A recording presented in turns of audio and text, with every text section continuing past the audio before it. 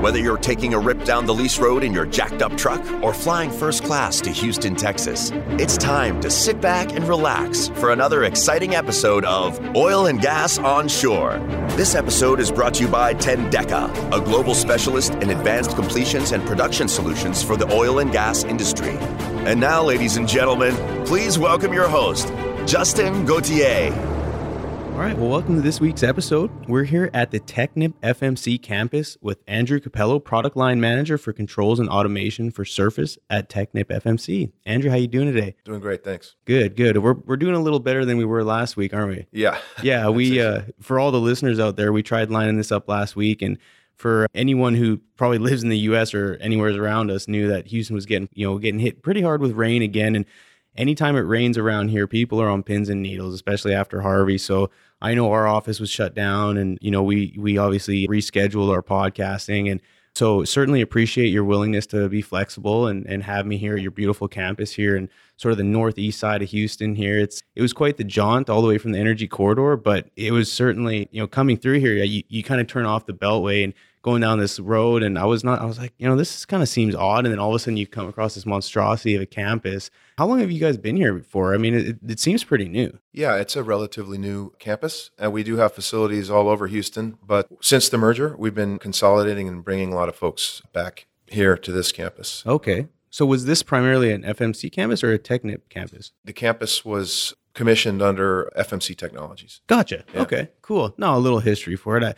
Being on the drilling side, I'm not too familiar. I mean, I actually had a cousin, or still have a cousin who sold wellheads for FMC up in Canada, and so I know it's a company that's been around a long time, and you guys have combined and just doing a lot of cool stuff nowadays, and the way you guys market your products. Just even talking to you for a few minutes, you guys are on the front line of a lot of neat stuff, and I'm sure a lot of the the industry and a lot of your customers are certainly excited and appreciate your guys' willingness to kind of push the envelope in a few different areas, which I'm excited to talk about today. So have you ever been on a podcast before? No, this is my first one. First time, okay. Do you listen to podcasts? I do from time to time, yeah. Okay. Any ones in particular? Any subjects that you're interested in? Well, I'm a software engineer by trade, so I listen to lots of different ones just about technology and, technology and society. Cool. No, it's I love the platform. Just the ability to share information and share knowledge and tell some stories along the way. It's exciting, and so I'm certainly excited to have you here with me today. And again, thanks for the hospitality here so far. It's been great. A big shout out to Mark LaCour for making the introduction. I've been actually looking forward to this episode for a while. It's been in the works for a bit now. Before we get going, I just want to say this episode's fueled by Perfect Keto. So whether you're on a keto diet or simply looking for a healthy snack alternative and a resource for healthy eating, perfectketo.com offers it all. And stuff, one of the reasons I like those types of snacks is they don't spike your blood sugar. And if anyone out there is somewhat familiar with biology, it's those spikes in blood sugar at lunch that kind of get you tired for the afternoon. So, kind of helping with that, it's been a great resource for me. So anyone out there looking for that, hit them up and check them out. And before, we dive into the questions here, let's take a quick break. If you'd like to support the show, please subscribe and do me a huge favor to take a few minutes and leave a review on whatever platform you're listening to. Any feedback is welcome and appreciated, good or bad. Also, if you feel like you have a great story, an idea for a show, or if you simply have any questions, please hit me up on LinkedIn. I've had a lot of people hit me up lately, whether asking questions about podcasting, specific subjects that, with people that I've had on the show. So I love the interaction, and, please feel free to hit me up anytime. I'm always willing to chat.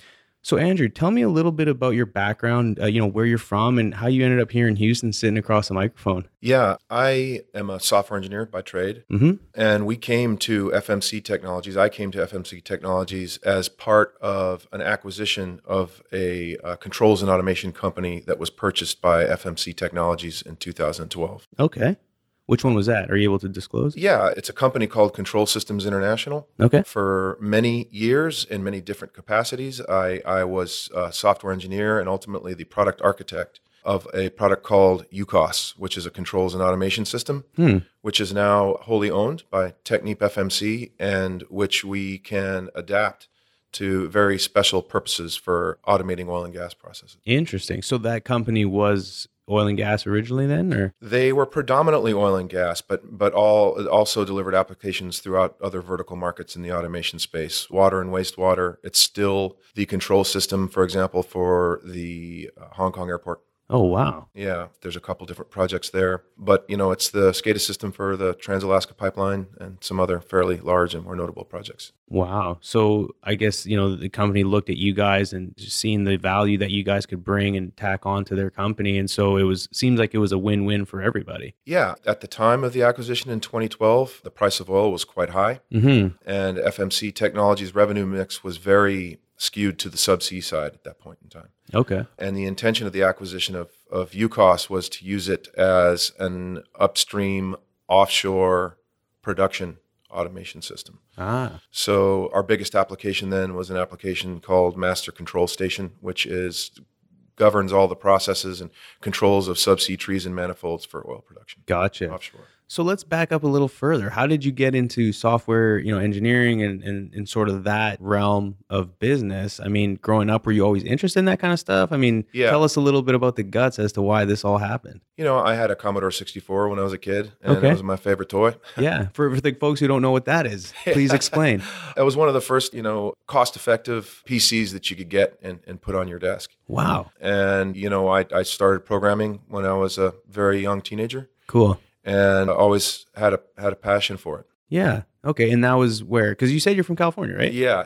Very cool. That was in California. The UCOS business unit that makes the UCOS product today still is in Irvine, California. Okay. But I was born and raised in Orange County, California. I've lived in various spots, but primarily Orange County. Nice. Do you still travel back and forth, or do you live here now? That's a tough question to answer, I guess. Well, I've been on the road for this week. I've been on the road for 7 out of the last 8 weeks. So I'm based out of California, but I wish I could say recently I've spent more time there. But I spend a lot of time in Houston. My product line is based out of Houston. Yeah. But we have team members in Scotland and Singapore as well. Very cool. So we're spread around. Yeah, no kidding. Well, because I looked at your signature on your email and it said Irvine, California, right? That's right. Is that where you guys are based out of then? That's where the product and project engineering services are primarily based out of for the controls and automation platform. I gotcha. And then, so did you go to school in California as well, or? I did. I attended UC Irvine. Okay. How was that? Do they do a lot of, I would imagine being there, was it just for convenience, or did they have a special program that you really were interested in, or? Well, at the time that I went to college, which was the early 90s, there were not a whole lot of computer science programs in the country. There were a few, but at the university I was at in Georgia Tech in Atlanta, they didn't have it. I was studying electrical engineering there, and I really wanted to study computer science. Okay. So I went back home to California where they had a computer science program and got my degree there. Very cool. Because, and I'm sure a lot of folks are familiar with it. A lot of the good, software companies, tech startups, computer science folks come out of, Silicon Valley and just California in general. And I'm always curious, like, what's driving that? Like, why is it so predominantly focused around that? Like, similar to here's, oil and gas and medical. But do you have any idea or can shine some light on why that is? Yeah, I think I know some of the underlying reasons. I think predominantly it was just that there was a lot of university and research and early commercial success there. Okay. So, Stanford, Berkeley had some of the earliest computer science programs. Mm-hmm. They attracted a lot of the talent there. Some of the early startups were there. Right. And it just became the birthplace of this sort of digital revolution we've had here for the past few decades. Yeah. And, since then,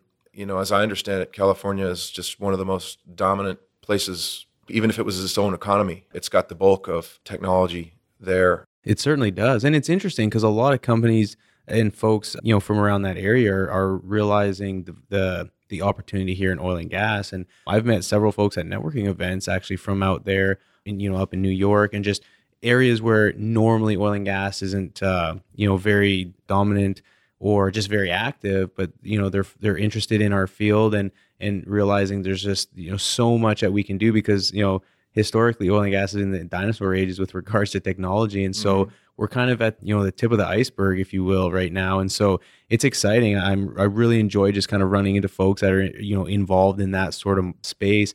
And so one of the things today I'd like to touch on is sort of controls and automation, which is your specialty, obviously. So, and quite honestly, it's a pretty hot topic on the streets right now. And whether it's drilling, completions, upstream, downstream. I mean, automation and figuring out ways to be able to manage things from in town, just from a drilling standpoint, we had a solids control representative in, and he was able to adjust this, the centrifuge from an iPad, sitting in Houston. And I got buddies that work at Chevron. They're talking about drilling wells from the office.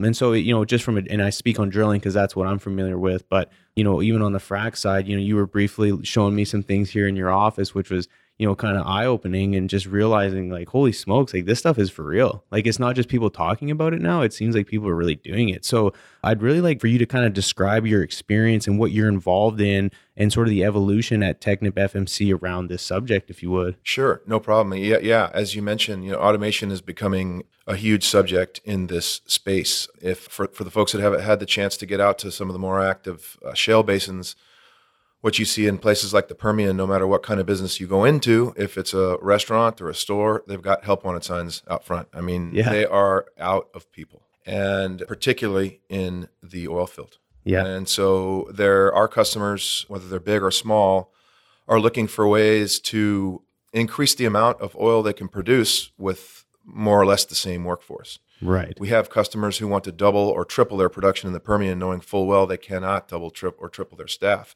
because the people just aren't going to be there. And so automation is going to be the key to that. And we ourselves, our services, our oil field services, we want to be able to do double the services with the same staff. Of course. So it's not necessarily just delivering automation systems to our customers. It's actually employing them on our own equipment in our own oil field services operations. Right. So what are some of the unique projects that you can talk about right now that you're directly involved with? Well, yeah, one of the big ones we have is frac pad automation. We have a lot of R&D efforts. They are coupled with other core product development efforts that we're doing, namely with our own control system. One of the things that's a little bit different about TechnipFMC is that we do have our own control system, where we can change the core product. So what that means is that there's a lot of people out there that are automating things, but they're using other people's automation solutions. So they're using traditional programmable logic controllers and distributed control systems that are made and manufactured by other people. Right. And what that means is that they can extend the benefits that those systems offer, but where the product falls short, they have to live with it. Right. For us, we can extend our core product and adapt it directly to the uses that make it more special, built for purpose for oil and gas applications. So, and can you speak a little bit more on where that adds value? You kind of touched on it, but like, why is that so important, do you think? I mean, because you're kind of vertically integrated, right? Yeah, well, in the context of frac, for example, we're automating things that just have never been automated before. Mm-hmm. So in our R&D programs, we're working with majors and we're iterating with them. Every quarter, we're doing a new iteration of our frac pad automation, starting just with sensing, going all the way into complete automation and control, where a single individual can sit in a command center and operate the frac. Interesting. So can you give an example for someone who's maybe, not 100% familiar with sort of the cycle in which that happens, but and if you can, say 5 years ago, what it looked like, and through now automating, I mean, does that drastically reduce the people on location? Are you able to do things from, town versus out in the field? Like, what does that kind of look like? Like, what's tangible about that? Well, I think there's two main drivers for automating in frac. Mm-hmm. Number one is safety. Our company and the oil and gas industry in general, safety is a huge topic. Of course. For us, it's a passion. And the challenge with safety is to keep people away from equipment that can harm them. Because, we'd love to make physical devices that are infallible, but if we learned anything from the 737 MAX, we learned that even our most passionate engineers who are safety conscious in everything that they do can sometimes make mistakes and things can go wrong. Right. And the idea of automation is that something will eventually go wrong, something can go wrong, but a person won't be there. Correct. Because the equipment's replaceable and the people aren't. Yeah. And the second thing is efficiency. And they're interlinked, because in a typical frac operation, what happens is that the frac operation has to shut down in order for people to go near the pressurized equipment. Mm-hmm. So our goal with the automation is twofold. We can make it safer, and we can make it more efficient because the frac operations never technically need to stop if you can automate the things that draw people close to the equipment. That makes sense. And it's funny, you actually tied right into my other question was going to be, how this actually ties into safety. And ultimately, at the end of the day, if you have less people out there, there's less probability and less risk involved. So equipment's replaceable, but obviously people are not. So I like, where the driving force is with that, and, the focal point being around safety, making sure, our family and friends get home safe. Because, in the oil field, it's, there's a lot of tragic events that happen similar to a lot of other industries. And even just driving home or driving to the airport, they're always at risk. But if you can somewhat eliminate that risk and really drive that home, to your customers, to employees, it just creates a very, good culture. And that's one thing I wanted to ask you about was, going from, it was called what was the company that you used to work for? Control System International, and product is called OGOS. OGOS. So from a cultural standpoint, was there a big shift going from there, into TechnipFMC? And what do you see? I guess it's kind of two questions, that one. And then right now, has there had to be a big culture change in just the way sort of people think about things and how they approach different ideas? Because automation and digitalization and doing all that, it takes, people, not only management pushing it because they see the value, but it also, it's important to get everyone on board and share the vision and embrace that culture to where everyone's driven to succeed and really have the same type of vision. So can you kind of speak on that a little bit? Sure. Yeah. There was a big culture change. Control Systems International was a small company, and UCOS is a small group. Even today, the head count out in Irvine is 50 people. Okay. And it's a change to go to a company the size of TechnipFMC, which now after the merger in 2017 is over 40,000 employees. Wow. So there's culture shifts there. Things work differently. Yeah. You dress differently. Sure. You use different language. And so, yeah, that was a challenge. But in terms of the culture challenges, I think that we're faced with today, if you look at frac pad automation, again, as an example, there's two primary constraints. One is cost. Mm-hmm. Whether the majors are slightly less cost sensitive, they won't tell you that. They'll tell you that, cost is front and center. Of course. But in the reality, as you get down to the smaller operators, it becomes more and more of a concern. Mm-hmm. But from the automation perspective, in terms of culture and people, our biggest challenge is usability. So, we're quite fortunate today that we have products that are very easy to use. Most things don't come with user manuals anymore. When I first got started in technology, everything came with a 300-page book. Yeah. That you really had to read at least the first few chapters of to even crack the hatch on something new. Yeah. Nowadays, my niece comes over to my house and she pulls open my iPad and she knows how to play her favorite games on it. Right. And, she's young. She's 5, Yeah. And so the usability of equipment that is out there today for automation is not there. There's legacy products. They're legacy technology providers. And in order to understand how to use their systems, you have to be trained at either a technical university or trade school. Yeah. You need some time on the job, and then you're able to use automation equipment. We're not going to have a luxury like that in the oil field. The typical persona that you run into is a roughneck. Yeah. Somebody who knows how to use his iPhone, maybe for a dating app or for get an email, right? Yeah. The things that are important to oil field workers. Yeah. But probably is not going to know how to map Modbus addresses or know a whole lot about PLCs, and is going to be someone who's culturally averse to being taught those things. So we are confronted with a situation where it's a benefit to have our own control system because we can modify the core product to give it that Apple level of simplicity and relatability to where for sure we can put it in somebody's hand, and in a few minutes they can see where we're going with it and start using it.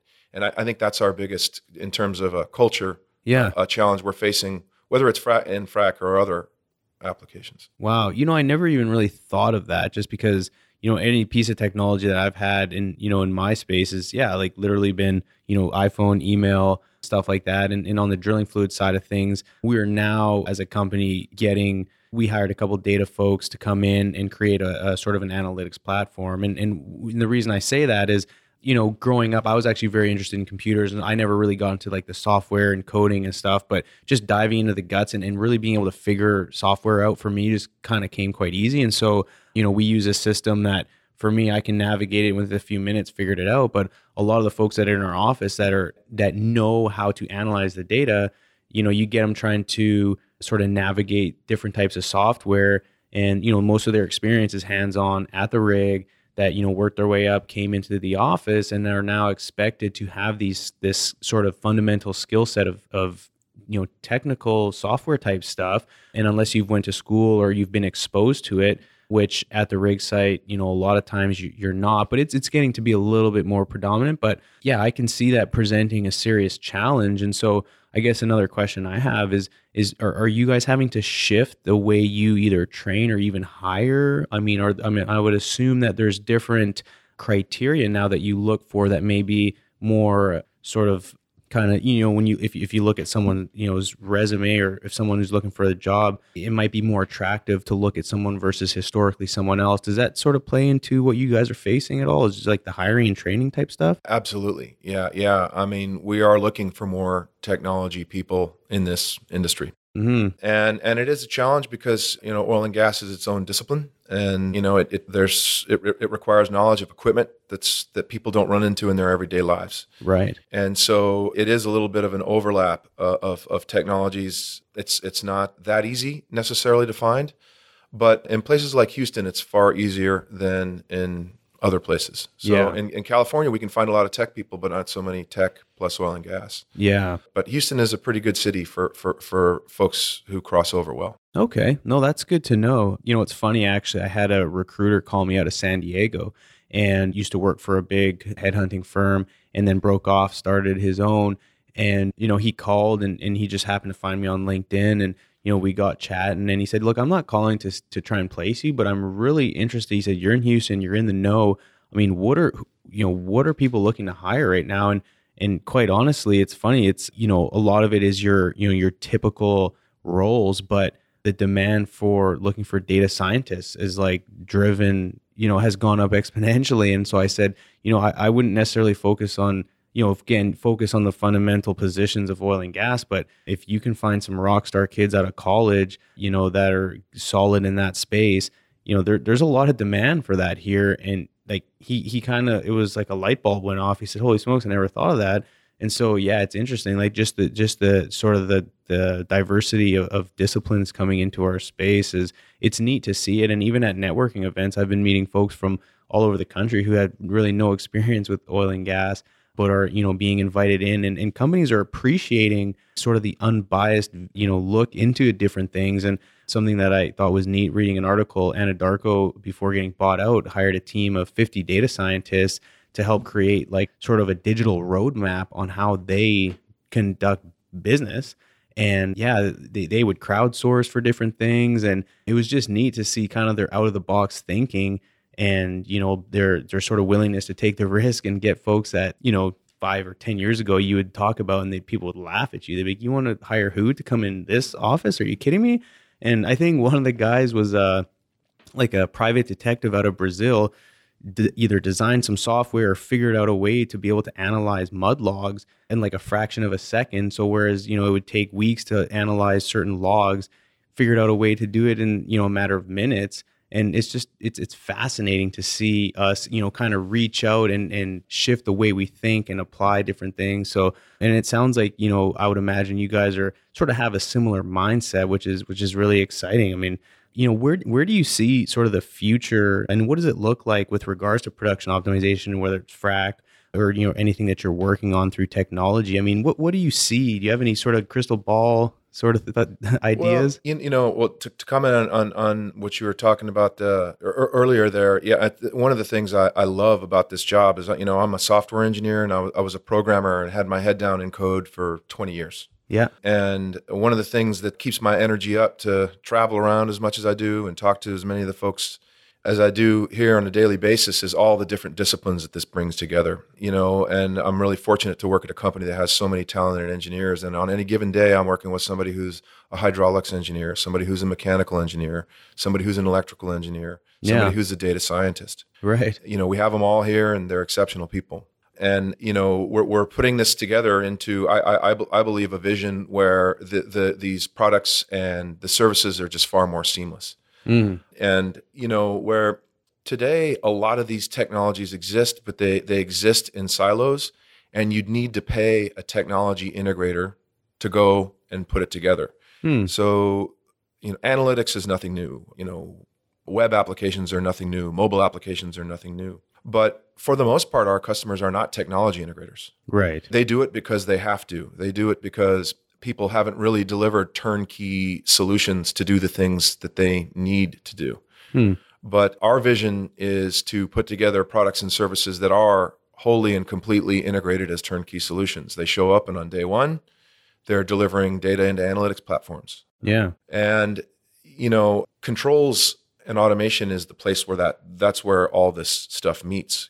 Controls is where the digital world meets the physical world. Yeah. And that's kind of the epicenter for where these things are happening today. And again, as I said, there's been lots of these things employed before, but for very narrow and niche applications. Yeah. Automating a LACT controller, automating a tank battery, automating, a separator, So those things have been around for a while, but not so much when you look at the way your systems can work at home, the way you can order on Amazon a little audio player, and you can turn it on, and within 5 minutes, using your phone, you can control the music that it's playing, and it's seamlessly interacting with all the electronics that you have at home. The oil field today is light years away from that. Wow. But the oil field in just a few years might not be too far from that.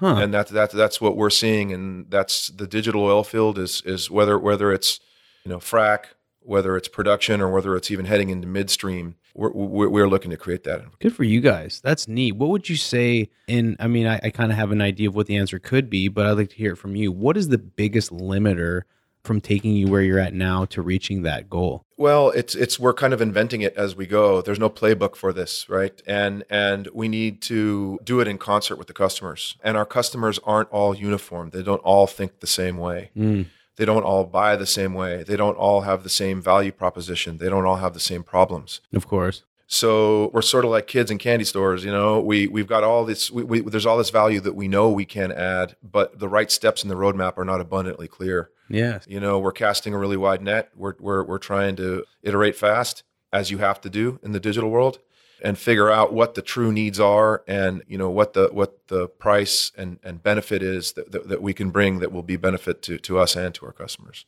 Yeah, no, that makes sense. It's, again, certainly exciting to see where we're headed, and my hat's off to you guys and kind of doing what you're doing here. And yeah, it's certainly exciting. So switching gears a little bit more, what is it about your job? And you kind of touched on it, but what literally keeps you coming every day, waking up, knowing you're going to hear? Because you've obviously got a lot riding on your shoulders. You got a big team, I'm sure, that works with you and underneath you. But what really just keeps you coming in every day and motivated? The fun of doing things that no one's done before, to really push the envelope. And it's funny, sometimes we put our solutions in front of people and they kind of look at us and scratch their head and say, where are you going with this? But I think once they see the bigger picture, what we're really looking at and where we're trying to go, it's fun to get people on board and sort of creating a movement, so to speak. Yeah.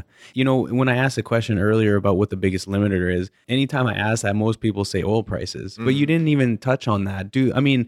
Obviously commodity prices dictate a lot, but are you guys sort of, regardless of what happens, pushing the envelope and are looking like... Automation is going to add value whether the oil price is high or low. Cool. And, when you go into a lower oil price environment, people start to turn to questions about making more, right? Yeah. Because they still need to hit their revenue targets in the low price environment. Right. So, automation has different strengths in both sides, but it's strong really no matter what the situation is. I think in the past, the traditional surface oil field has just looked at it as a cost, and you only automated those things that you simply had to. Right. Whereas the mindset now is, well, what can we cost effectively automate? What can we, what's to our biggest advantage to automate now versus automating down the road? Mm-hmm. And these are the questions I think that the industry is grappling most with today. Do you see sort of a difference with the generation of people within the oil and gas industry that are more pro versus more sort of risk adverse and less willing to take that plunge? And by that, I mean, the obvious, you have the sort of the older experienced generation who, so to speak, riding off into the sunset. But then you have these young engineers in their, low to mid 20s, early 30s that, are just willing to kind of do and try anything and everything to some degree, obviously with doing their due diligence and calculating the added value. But do you see that being a challenge at all with, just the different generations that you deal with? It plays a big role. As a middle-aged person myself, I prefer to show up with the products I have and work with young engineers. They're just more open to changes. They're more dissatisfied with the status quo that's out there. Right. They don't, they're more likely to see the benefit early on and have more of a constructive conversation. Cool. The older guard they're just a little bit more conservative, and they're conservative in a conservative industry. Yes. When things go wrong, things go really wrong. When things go wrong in oil and gas, it makes the front page of the paper for all the wrong reasons. Yeah. That's not the way you want to get your name in the paper. Yeah. And so it's for good reason that they're conservative, and we have to be careful about how quickly we make these changes and make sure that the costs always, or that the benefits always exceed the costs and the potential downside. Of course. No, that's a great answer.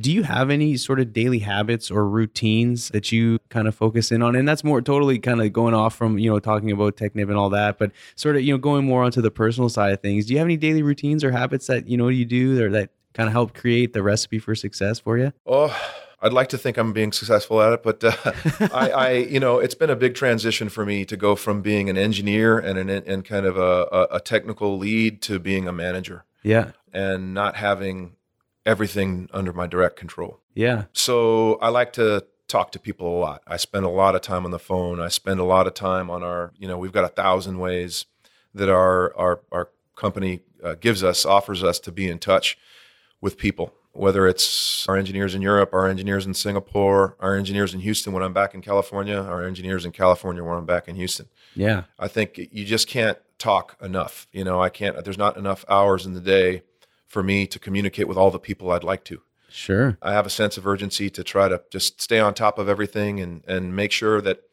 things are going well or that I don't know what's not going well, and that everyone who's counting on me for something is getting it. Yeah. And that's, instead of, I'm not writing code and checking code in anymore. Yeah. I'm helping people perform to the best of their ability, no matter what their discipline.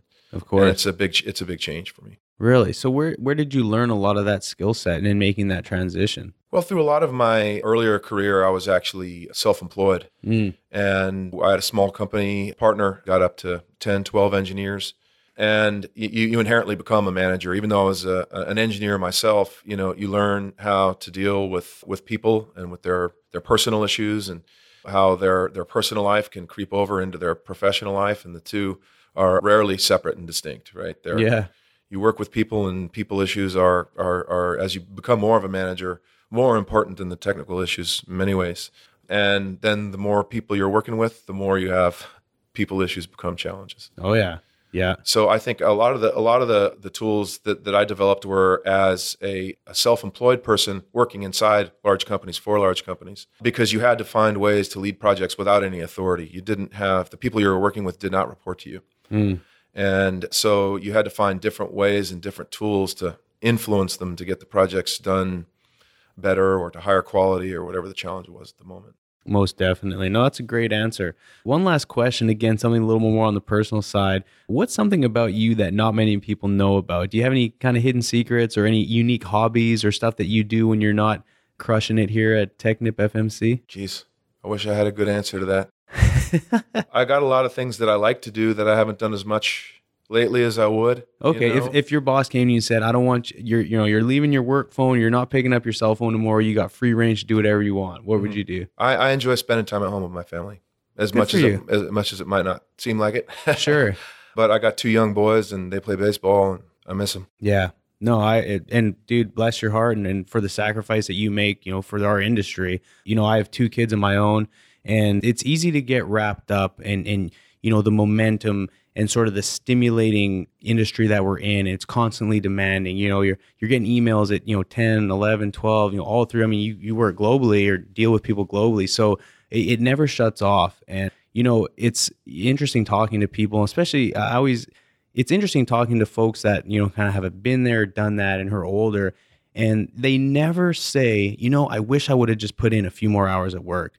The most common answer you get is, I wish I would have left work alone and spent more time with my kids, spent more time with my loved ones. Because I can guarantee you, when someone's on their deathbed, they're not going to want their boss there. They're not going to want the guy that, helped them create some whatever, whether it be software or piece of equipment. They're going to want their freaking family there. Mm. So, you saying that, I can tell that's something that's extremely important to you, but don't, all this can go away in a heartbeat. You've got a skill set. You can get a job anywheres, but, don't neglect time with the family. And that just goes to everyone out there in the oil field. Cause, I know I've been there and, a lot of the oil field families out there, they make sacrifices to pull hydrocarbons out of the ground. And, it's an important, it's important for our country. It's important for the, the global economy, and just continuing to give back to society. But yeah, no, that's a great answer, man. And so hopefully you can take that and, get to spend some quality time with your kiddos here in the near future. So anyway, a couple more things here before we log off. I'd like to take a moment to tell everyone about some upcoming oil field events. Hey guys, we have a couple of OGGN events on deck for the next month. OGGN's next Houston Happy Hour will be on October 29th at the Cannon from 4 to 6. As always, a portion of the proceeds will go toward Redeem Ministries to fight human sex trafficking. At this happy hour, we'll be discussing the process of taking a startup from simply an idea to obtaining the first purchase orders. The panel discussion will include Saudi Aramco Ventures, Shell Ventures, NOV, SCF Ventures, Eternal Energy, and Welldiver. Our next Denver happy hour will be on November 6th. Come join us for food, drinks, and a live podcast that we will announce at a later date. A portion of this event's proceeds will go to local charities Safe House Denver and Oilfield Helping Hands. Okay, now to the events on deck. The Timor-Leste Oil and Gas Summit 2019 will be on October 3rd through 4th in Dili, Timor-Leste. The SMRP third quarter West Houston chapter meeting is on October 3rd at 11:30 in Houston. This event will cover the topic, are your PMs preventing or causing failures? IPAA and TIPRO are hosting their Leaders in Industry Luncheon on October 9th in Houston. On October 14th, the Cannon will be having a Disruptive Energy Workshop. The API Golf Tournament will be held on October 14th, 2019 at Kingwood Country Club. And as of right now, there are some spots still open, so be sure to check their website and register your team. The 2019 Operations and Process Technology Summit will be on October 14th through 16th in San Antonio. The summit will cover maximizing your molecular advantage, practical solutions for today, forethought for tomorrow. On October 24th, OGGN's very own Mark LaCour will be speaking at Tech to Market in Shreveport, Louisiana. The Balkans Petroleum Conference will be held on October 24th through 25th in Budva, Montenegro. The summit is the official event for the Balkans oil and gas industries. Lastly, the George H. Bush Conference this year will be on October 28th through 29th in Houston. Honoring President George H.W. Bush, the Bush-China Conference brings together Americans and Chinese to discuss critical bilateral, regional, and global issues and to generate innovative recommendations for advancing the relationship. Awesome. Thank you. Anyone out there in the Houston area that's ever played hockey or just interested in getting into hockey, come join the Hack and Whack crew every other Friday. We do it every 2 weeks at Memorial City Mall Ice Rink. Hit me up on LinkedIn for more details. And if you're just looking for a way to get in shape, or you've got an upcoming trip that you're looking to do and you want to kind of trim some unwanted LBs, visit KTX Fit in Katy, Texas, and get a free trial by telling one of the coaches that I sent you. Thanks again for listening to Oil and Gas Onshore. If you're looking for more info, visit oilandgasonshore.com. And Andrew, it's been a pleasure speaking with you today. If people are interested about some of the stuff that we talked about, or just simply have some questions, are there any good sort of resources or links, or can they hit you up on, whether it's LinkedIn, or what's the best way for people to find out more information about what we talked about today? Yeah, there's a lot of ways to get in touch with me. I'm on LinkedIn. I've got email. Those are probably the two best ways. Sure. Okay. Well, LinkedIn's pretty good, especially in our industry. Do you mind if I put your sort of LinkedIn link in the show notes and people can click on that? And then, of course, FMC, I can put their website, link that in the show notes as well, if that's cool. Please do. Yeah, it sounds great. Awesome. Well, again, everyone, thanks out there. Appreciate everyone's support and thanks for listening. And always remember, when the density's up and the gas is down, open the choke. Let's go to town. Tune in next week for another captivating episode of Tendeca's Oil and Gas Onshore Podcast, a production of the Oil and Gas Global Network. Learn more at oilandgasglobalnetwork.com.